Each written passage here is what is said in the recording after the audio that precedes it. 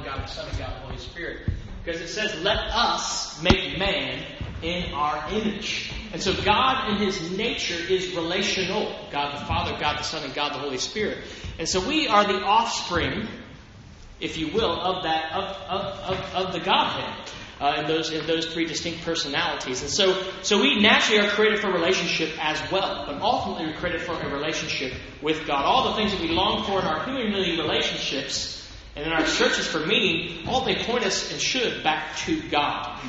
And so how do we get closer to this God? How do we even find this God if we don't know this God today? Well, there are many answers that the Bible gives us. And one of the most simple and yet profound and hard to understand is that of prayer.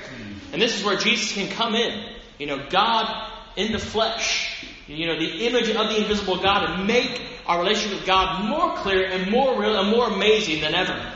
And that's what He'll do today as we look at Luke 11. Let's turn there. Luke 11, verses 1 through 13. And we'll read this together to start out. Lord, teach us to pray this morning. In Luke 11, verse 1, it says, as we go on through the text here, one day Jesus was praying in a certain place. When he finished, one of his disciples said to him, Lord, teach us to pray, just as John taught his disciples. Verse 2, he said to them, when you pray, say, Father, hallowed be your name. Your kingdom come. Give us each day our daily bread. Forgive us our sins, for we also forgive everyone who sins against us. And lead us not into temptation. Verse 5, then Jesus said to them, suppose you have a friend, and you go to him at midnight and say, Friend, lend me 3 loaves of bread. A friend of mine on a journey has come to me, and I have no food to offer him. And suppose in verse 7, the one inside answers, Don't bother me. The door is already locked, and my children and I are in bed. I can't get up and give you anything. Verse 8, I tell you, even though he will not get up and give you the bread because of the friendship, yet because of your shameless audacity, he will surely get up and give you as much as you need. So in verse 9, I say to you, ask and it will be given to you. Seek and you will find. Knock and the door will be open to you. For everyone who asks receives, and the one who seeks finds. And to the one who knocks, the door will be opened. Which of you fathers, if your son asks for a fish, will give him a snake instead? Or if he asks for an egg, will give him a scorpion? If you then, though you are evil, know how to give good gifts to your children, how much more will your Father in heaven give the Holy Spirit to those who ask Him? Since we're preaching on prayer today, let's pray. Father in heaven, thank you so much that we can not just search and hope that we can find you, but that we can search and find you, God. We can know who you are. We can know why we're here. And we can find relationship, God, ultimately in you.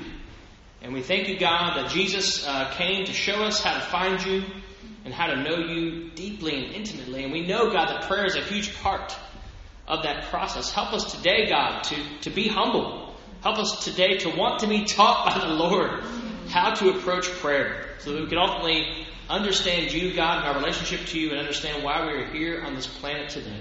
Thank you so much, God, for your word that enlightens us and guides us. May it guide us now, God, into a deeper understanding toward you and toward our lives. And we pray this in Jesus' name. Amen. Amen. Thank you for that. I needed that. Luke, more than any other gospel, emphasizes prayer. We talked about this when we introduced the gospel a while back. Jesus is now heading to the cross. The narrative has shifted back in chapter 9. And so it's no surprise he is focused on prayer. Almost all the big moments in Jesus' life are bathed in prayer when you go through Luke's gospel. Luke chapter 3, verse 21, John, as he's baptized by John, it says he prays.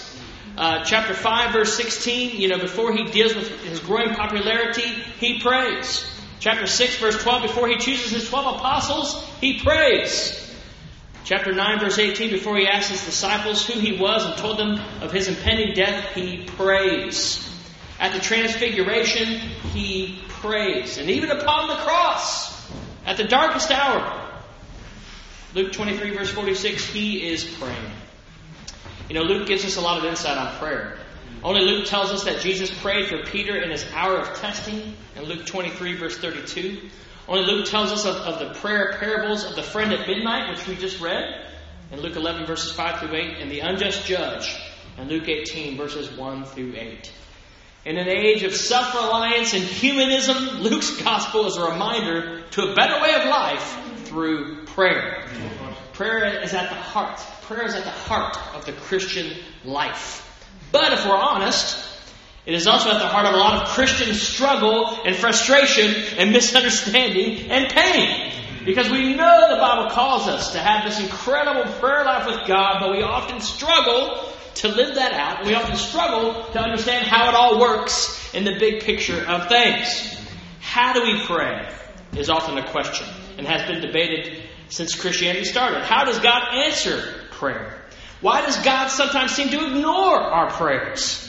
Why does God answer some prayers and not others? And the list could go on and on and on. And these questions will be rolling just beneath the surface any time we consider and contemplate the idea of prayer. And so I come to you today, I'll be the first to admit, I'm a prayer novice.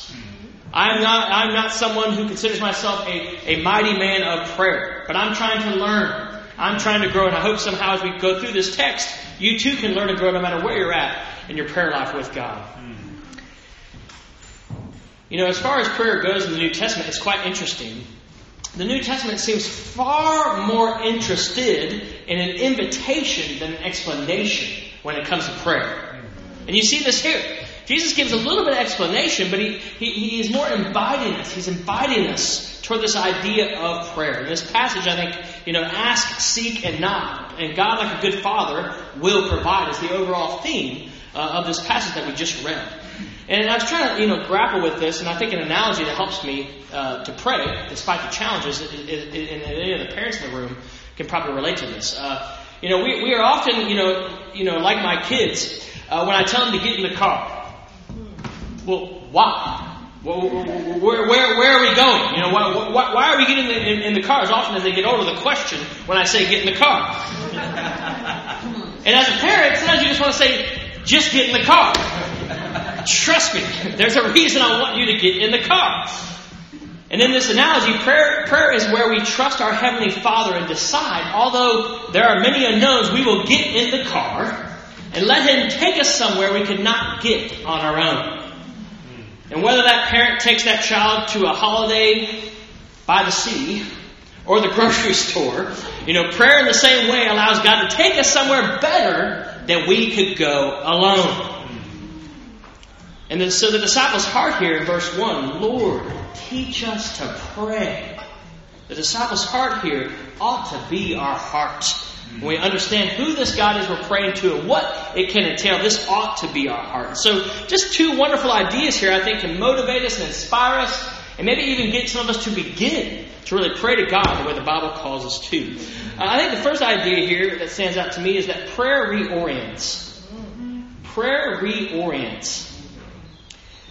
As was often the case with Jesus, the disciples, they saw Him pray and they thought, whoa, that's how you pray right there. And so one of the disciples boldly said, hey, Lord, can you give us some insight on this? Can you teach us how to pray like you pray? And it makes sense where Jesus, was God in the flesh. So of course He knew how to pray to God the Father because He's God the Son. And Luke's version of Jesus' response is what, in the first 4 verses here is what we call today the Lord's Prayer, right? Matthew has a similar account, but it's a bit more wordy and a bit more detailed than Luke's. Luke's is a bit shorter and more abbreviated.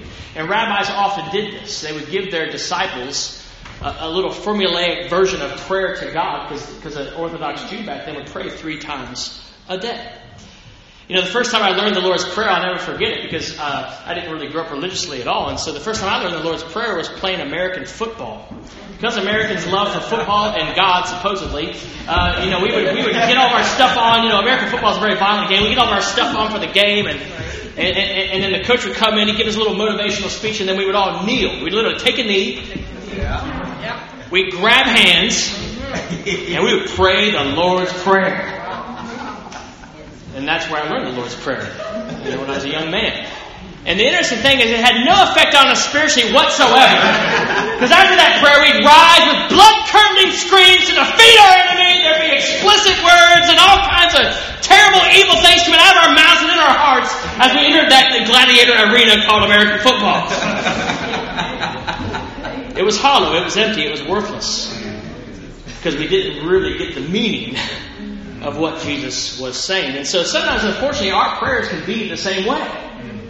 We could just kind of go through the motions, just kind of say the words, but not really think about what they mean. But these words, whether it's literally a prayer we ought to pray, or literally more of a guide or an outline, I don't really know.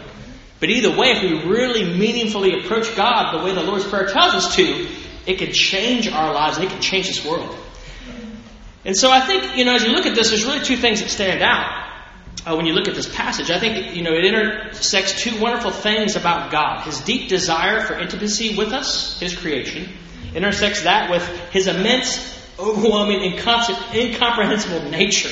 And it starts out really with that focus of just on God Himself in verse 2.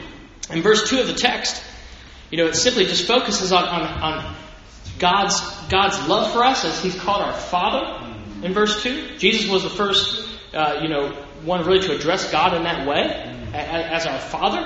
Paul and Peter will expand on that quite a bit in the New Testament with some wonderful teachings we don't have time for today. But He invites us to address the Holy One of Israel as Father. So Jesus teaches us that we should address God the way that our child would address us as a parent. And note, not just any parent, a good parent, right? Because sometimes you can think parent, that's not always positive. And if you didn't have a great upbringing, you can really have a negative connotation with father, for example. But what kind of father is He? Well, He says in verse 11, which of you fathers, if your son asks for a fish, will give him a snake instead? Daddy's at the fish net, pulling in the fish, and little Johnny comes up and he, Daddy, give me a fish, and there might be a water snake in there, and no good dad's gonna be like, here's a snake instead. No good dad's gonna do that. He's gonna give little Johnny the fish, and then he goes on, what father his son asking for an egg will give him a scorpion. The hen's nest in Palestine was a warm place, and scorpions sometimes would go into those nests. And so that was known. You had to be careful when you're picking eggs out of a nest. And no good father's going to be like, oh, you want an egg? Here's a scorpion. No good father's going to do that. Right? And then Jesus says, if you then, though you are evil, know not to do that, how much more will your Father in heaven take care of you? And so as we pray, we are first to consider this about God, that He has a deep desire for intimacy with us, His creation. He wants us to acknowledge and know that He is our Father. The Aramaic term, He is our Abba, our Daddy, as we might say today. My youngest Eva, she still calls me Dada. Men point out that she still calls you Dada, and I love that because that's her term of endearment with me, and I hope she'll always call me Dada, even when I'm old and gray. Amen. Because I love her, and I want her to feel, so secure with me, right? And that's how God feels about us. And so as we pray, we can start to approach God as our Father first and foremost, who loves us. And the other aspect here prayer can open up here in the beginning is just God's immense, overwhelming, incomprehensible nature. Father, hallowed be your name. It reminds me of the scripture here in Psalm 9, verse 10. Those who know your name trust in you, for you, Lord, have never forsaken those who seek you. And Hebrew, name means far more than how to address someone. It really stands for the essence of who that person is. And so when we say, hallowed be your name, we're speaking of God's immense wonder and awe and majesty, the creator of the universe, His sovereignty, His power, His might. And so as we begin to pray, we start to enter into and explore the vastness and the beauty and the goodness of God. William Barclay speaks of this by saying, that means far more than knowing that God's name is Yahweh. When you say, hallowed be your name. It means that those who know the whole character and mind of God will gladly put their trust in Him. As we pray, Psalm 46 verse 10 can begin. As we pray, Father, hallowed be your name. We can be still and know that God is God. And I love this last passage here in Ecclesiastes 5 verse 2. And this, I think, is the way we need to start our prayers. In Ecclesiastes 5 verse 2, do not be quick with your mouth. Do not be hasty in your heart to utter anything before God. God is in heaven and you are on earth, so let your words be few. Let's reorient ourselves to God's love first and foremost, that He's our loving Father, and let's reorient ourselves to God's amazing majesty and how in prayer we can encounter those two things. And we need both. We need His love, but we need His sovereignty. We need His mercy, but we need His truth in our lives, and so on. And prayer can start to bring those two beautiful things together if we start out the way Jesus says that we should. So first of all, Father, hallowed be your name. That reorients us to God. And as we go to pray, we start on earth, but it needs to quickly, go to heaven. And that's the idea here that Jesus, starts us out with. So prayer reorients us to God. It also reorients us to life. It reorients us to God, the vertical aspect here, but it also reorients us to life. And that's more, of course, of the horizontal aspect of our relationship with God. How does prayer work in that sense? Well, prayer in that sense is very practical. Jesus, he goes on, right? He goes on to talk about our daily bread in verse 3. The forgiveness of our sins in verse 4. And even how, God can help us in the future. And so really it's this idea of, kind of the present, the past, and the future. Prayer covers all three aspects of our life. It covers our present needs, it covers over our past issues, and it guides us forward in our future. And it makes sense. If you really put God in His proper place, then life can much more clearly be worked out. So you start with that Father, hallowed be your name, and then you come down to the everyday challenges of the past, present, and future. So prayer reorients our present life. He starts out in verse 3, give us each day our daily bread. Reminiscent of manna in the Old Testament. The Israelites were given bread by God for a while. Hey, free bread, that must have been nice. But they only got enough for that day. They tried to store it, it would rot, right? It wouldn't last.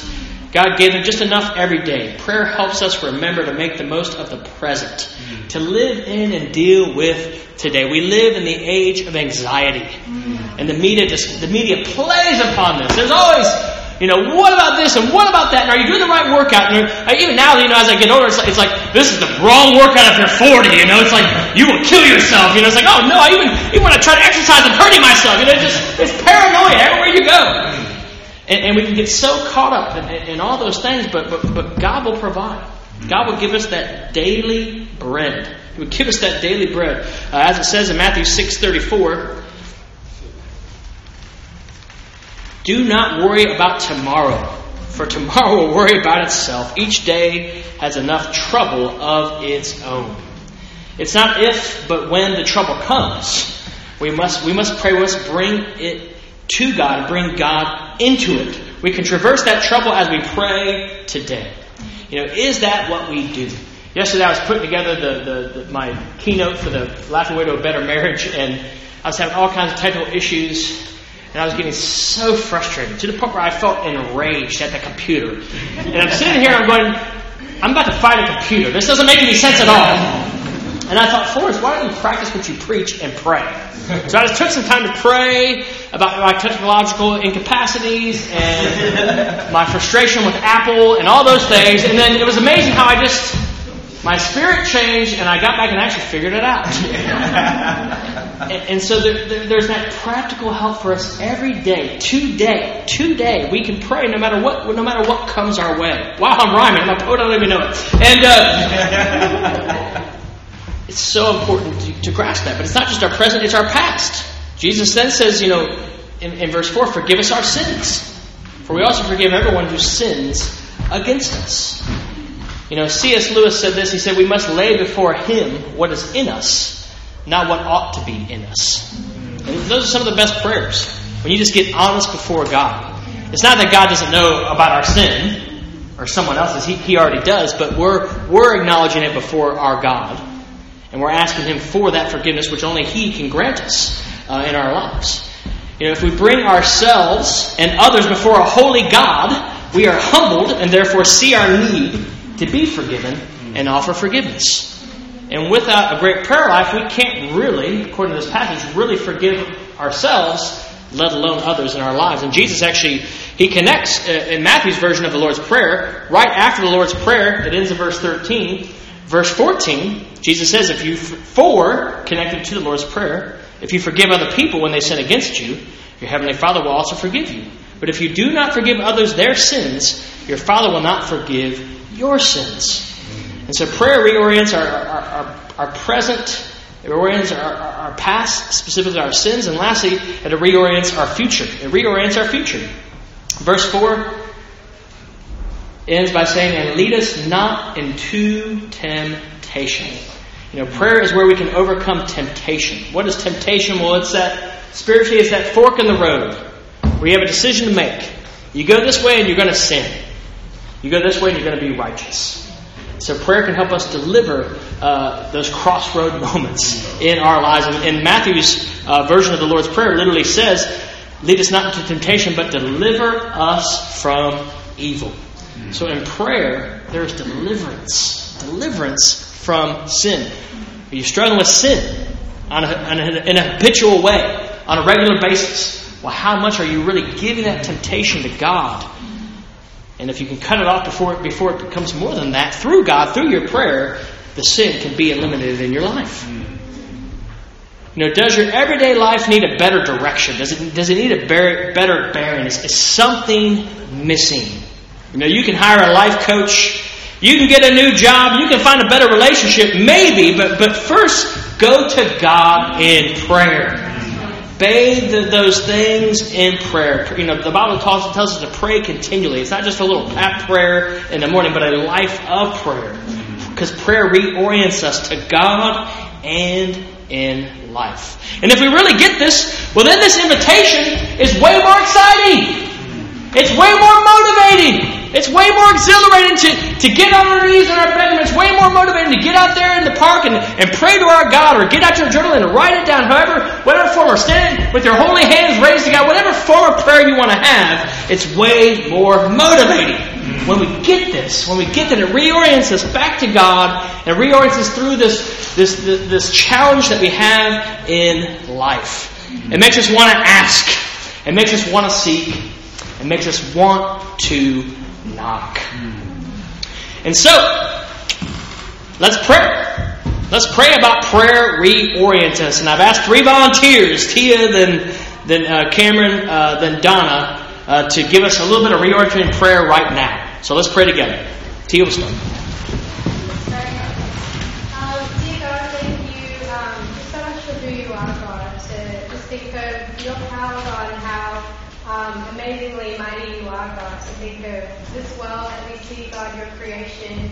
You just spoke and it formed its existence, God. It's just so amazing that we worship you, God. And even though you're that powerful, God, you want to know us so intimately, God. And deep down, my deepest desire is just to be loved, God. And I'm so blessed to be able to find that in you, God, and to find a perfect Father. I'm so thankful for that, God. I'm so thankful that just to even know you, God, that you reveal yourself to us in so many ways, God, through your word. I'm so thankful for that. Thank you so much for all these things. In Jesus' name, amen. Amen. Father God, it's amazing to just be able to stand before you, God, and to know that you're always listening, God, that you're always there, that you're always powerful, and that you are our Father. I really thank you that you're always listening to our prayers, God. And I know sometimes we can feel that we need to fight. We're like, God, why are you not listening? Why are you not doing this for me, God? And I pray that we can really reorient just for us saying like how we think about prayer, God, and how we respect you in our prayer, God. I really pray that we can understand like how much you really do for us, God, and really not take it for granted how much it means when we are able to just pray to you and have that connection with you, God. I really just thank you for that. I really pray that we can think about the present, God, and know that you give us what we need every single day. We may pray for this and that, and it'd be great if we could have this or extra things, God, but you really do give us that daily bread every day, God. I really thank you for that. Amen. Almighty and everlasting God, thank you for this time, God, that we can come before you. God, and that we can connect with you, the source, the Abba of our existence, God. We praise you, Father, for the fact that despite the fact that we are, without you, God, evil, the Lord, you have sent, Father, your Son, Jesus Christ. You, Father, were depleted of his glory next to you, Father, so that you can come here to be with us, God. And Father, I personally want to praise you and thank you that you made me a human and not a cat or a dog, because God, I get a chance to really understand you in a way that is so intimate. Not that I understand the relationships that either of those particular creatures have with you, God, but I'm grateful for being able to be a woman, for being able to be, Father, of the species of mankind, Father. Thank you for the fact, God, that we can have an intimacy with you. And I pray, Father, that you enable us to understand how high, how deep, how wide, how long is your love for us in Christ Jesus, God. Would you help us to understand, Father, the significance of the kingdom of God. And Father, that you help us to understand that as speaking spirits, God, who are in a body, Father, we're able, Father, to speak to the God of the universe and have things change in this world in which we live. And I pray, Father, that we will take advantage of that. That, God, we will have an increase in our faith through, Father, the reading of your word on a daily basis. And, Father, be able to make an impact and to complete the work that you sent us to do. We love you, God. We praise you. You alone are holy. You alone are worthy of that. And we ask this in Jesus' name, that you are glorified and pleased by the way that we live. Amen. Amen. Thank you, prayers, for your prayers. Prayer reorients us to God and in life. And second, finally, this morning, prayer reconnects. Prayer reconnects. We'll end focusing in on this exclusive parable that Luke offers us here in verses 5 through 8. That's all about prayer. All about prayer. The passage here in verses 5 through 8 is a parable. And Jesus says, suppose you have a friend who shows up. And your friend shows up late. And in Palestine, typically traveling would be done very early in the morning or very much toward twilight in the evening. So it wouldn't be that odd that around midnight, because that's when he goes to knock on his friend's door, according to the parable, that at midnight, someone shows up at your home. And in the Middle East at that time, and it's still very true probably today in most of those parts, hospitality was very, very significant and important. And you did not miss anything. I got a little taste of that at Ismet and Phoebe's a little while back. That kind of hospitality. And thank you for that. And so it was huge. It was a big deal. It was like your love for your favorite football team or something. It was significant. And so this man has nothing to offer his friend who showed up, but he knows his neighbor. He always bakes a lot of extra bread. So he says, I'll go knock on his door at midnight. And homes in this time in Palestine, it was just typically one room. And so all the family slept in that room. They often also brought in their animals as well at night. And so you can imagine, the father's lying in bed and hears this, this knock at the door. And he's awoken. And he hears his friend, I need some bread. Who is it? I need some bread. And the frustration, if you're awakened, first of all, if you're anything like me when I sleep, I'm like a bear coming out of hibernation. It's terrible. Combined with the fact that you've put all your children to bed, and if you have little kids, you know how it is when a little kid gets awoken, you're going to be awake for a while, And so he's knocking on the door, he's asking for the bread, he has it says shameless audacity. So I imagine it was very bold and very loud, this message. So Jesus hears what a thought of all these factors, and then, the sheep are bleeding, and then, the chickens are clucking or whatever they do, and so, and Jesus says, he won't get up because of the friendship, but because of the man's shameless audacity. In other words, hey, you better be hospitable. Because that's what we're about. That's probably what the first century mind would have thought of. Yeah, of course you got to get up. You don't really have a choice. The Greek word there for shameless audacity implies a boldness that comes from familiarity. A boldness that comes from familiarity. And note that the parable's breadless host, he only asks once. He doesn't beg, he doesn't plead. It just says he asks once. And I was trying to think, what is that like today? It's confidence. We might say it's swag. You just got this confidence about you. So he's in the sense, shameless because he's expecting his friend not to fail the communal expectations of hospitality. And then it goes on, Jesus again is inviting. So therefore ask, seek and knock. Even though you're evil, verses 9 to 13, you know how to treat your child. How much more will your Father in heaven? So again, he connects this parable then back to God. But the parable, it's a contrast, not a comparison. It's a contrast.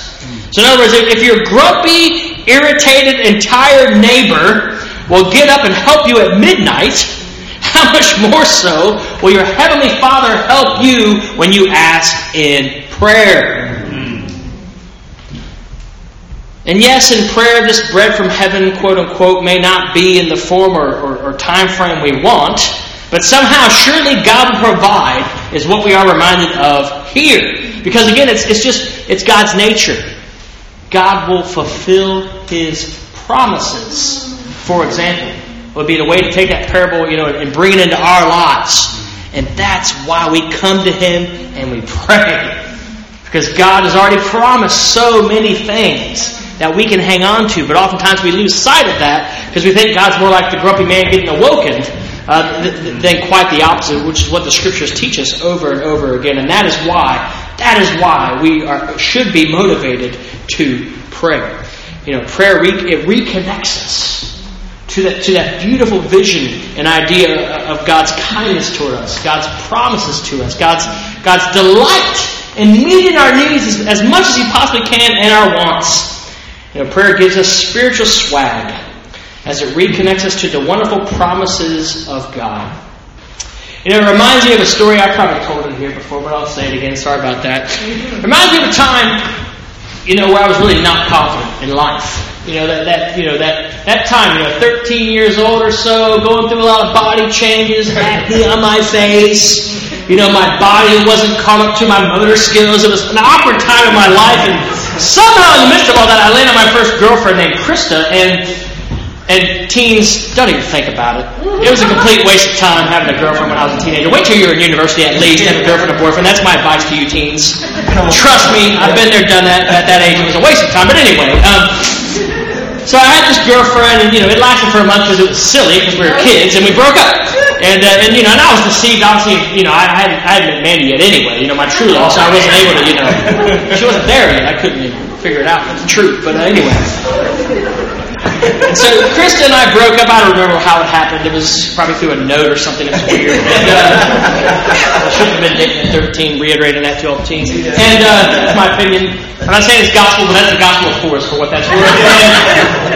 And so we broke up, no big deal. And in America, it always comes back to American football for me. In America, on Friday nights, you go to American football games. That's like a very traditional thing in your little town. And Friday Night Lights, I think, is an American TV show about this. And so try not to be too American here, forgive me. And so I'm at the Friday night football game, my little 13-year-old goofy self there watching the game, and I noticed, Krista started dating this guy named JJ, and JJ was one of those guys who had a, facial hair at the age of 13, like a full beard, and he's a big guy, tough guy, and him and Krista started dating, and I noticed during the game, they're at the game, and JJ's like glaring at me, from across the stands, and I'm, why is he looking at me all like mad? I don't even know JJ, and then he sends over one of his boys, and he says, JJ's going to beat you up after the game for us because he saw you looking at Krista. And I was like, no, I wasn't looking at Krista.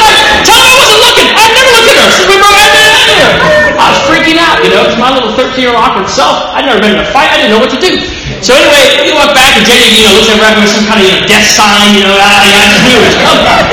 So I'm sitting there at the American football game, like in the stands, and I just start crying. Because I was so overwhelmed. And so I run down the steps and go under the stands. And it was big, kind of thick stands. And I just didn't know what to do. And fortunately, JJ didn't follow me. But Tyson followed me. And Tyson was really good friends with Jason.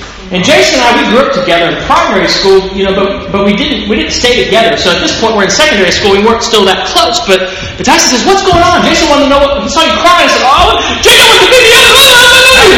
I'm like still crying. And Tyson's like, okay, I'm going to tell Jason.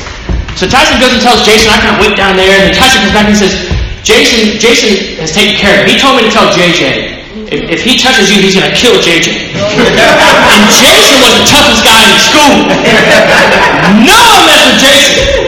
So I was kind of like, okay, well, I'll go back up to the stands and watch the game, So I go back up there, and JJ's like, I was just kidding, he comes up to me, we're cool, I was just messing with you for us, And I'll never forget walking into year 8 that Monday at school.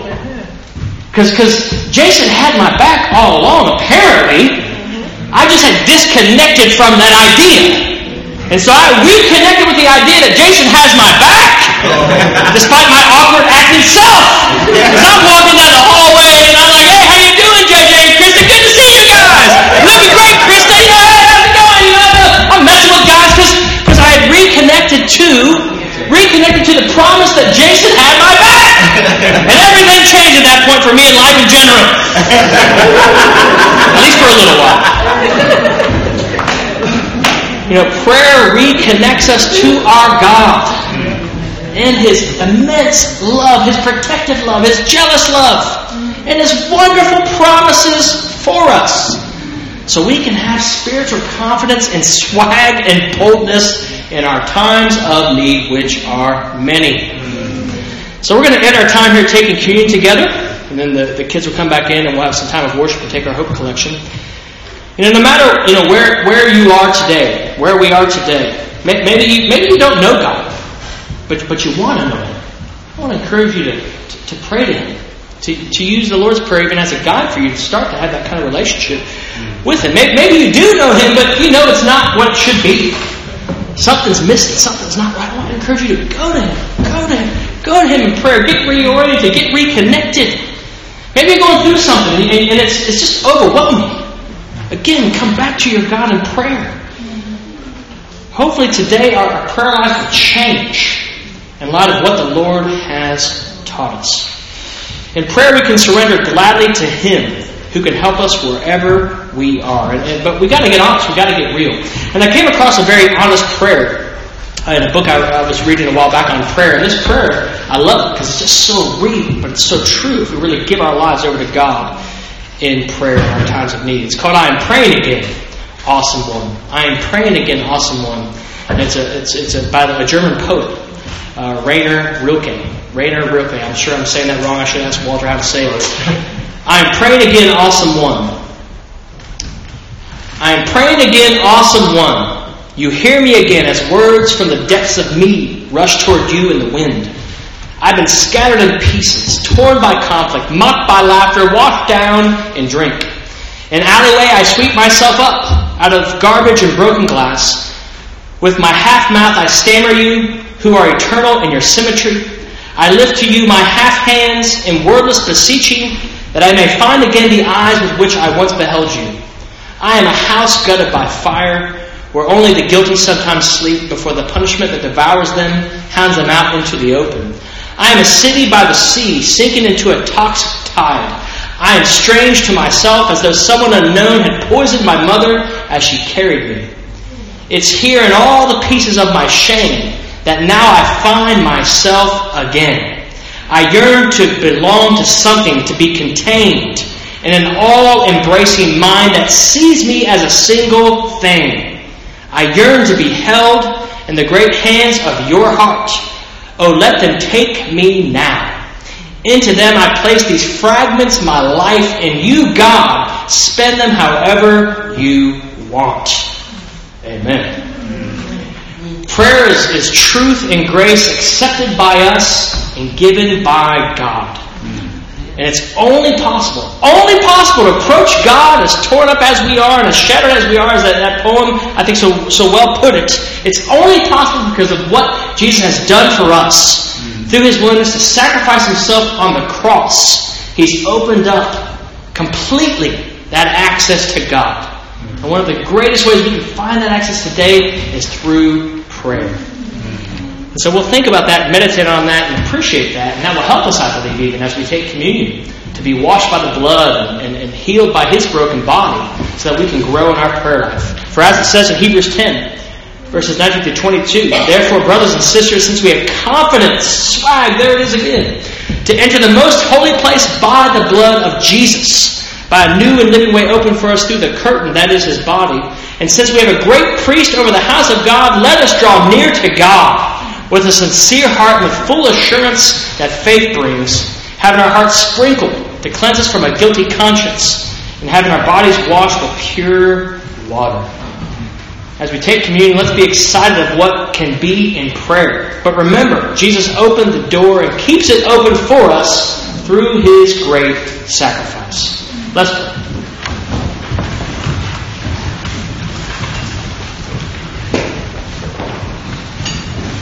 Father in heaven, we need to pray more about our prayers. There's so much, God, to understand and to grow in and to change, and so much that we can find. You say, ask and seek and knock, and the door will be open. The sentence will be answered. And we know, God, sometimes your answer is maybe, sometimes your answer is no. But often, God, we know even your answer is yes, whether we can see that or not. And we thank you, God, that you are a loving and gracious Father. We thank you, God, that you can reorient us every day towards you and a little bit more toward heaven as we come to you in prayer. God, we thank you, God, that we can connect to you, that we can pour our hearts out to you, our lives out to you. We can give you all the broken pieces, God, and you put them back together. And again, we thank you that we can find that in prayer. And right now, God, we really want to thank you that Jesus opened that door for us, that he showed us that way, and that he delivered us, God, through his great sacrifice on the cross so that we can have that privilege and that opportunity, God, to come to you freely and openly with wherever we are at, because of the grace that he offers us, God, through his blood and his body. And as we take this communion, God, help us to be thankful and grateful. Help us to be washed and cleansed. Help us to be renewed, God, so we can go out this week, God, and learn from our Lord how to pray and how to allow that prayer, God, to change our lives. We love you. We thank you for this time to reflect on that through this taking of communion. We praise in Jesus' name. Amen.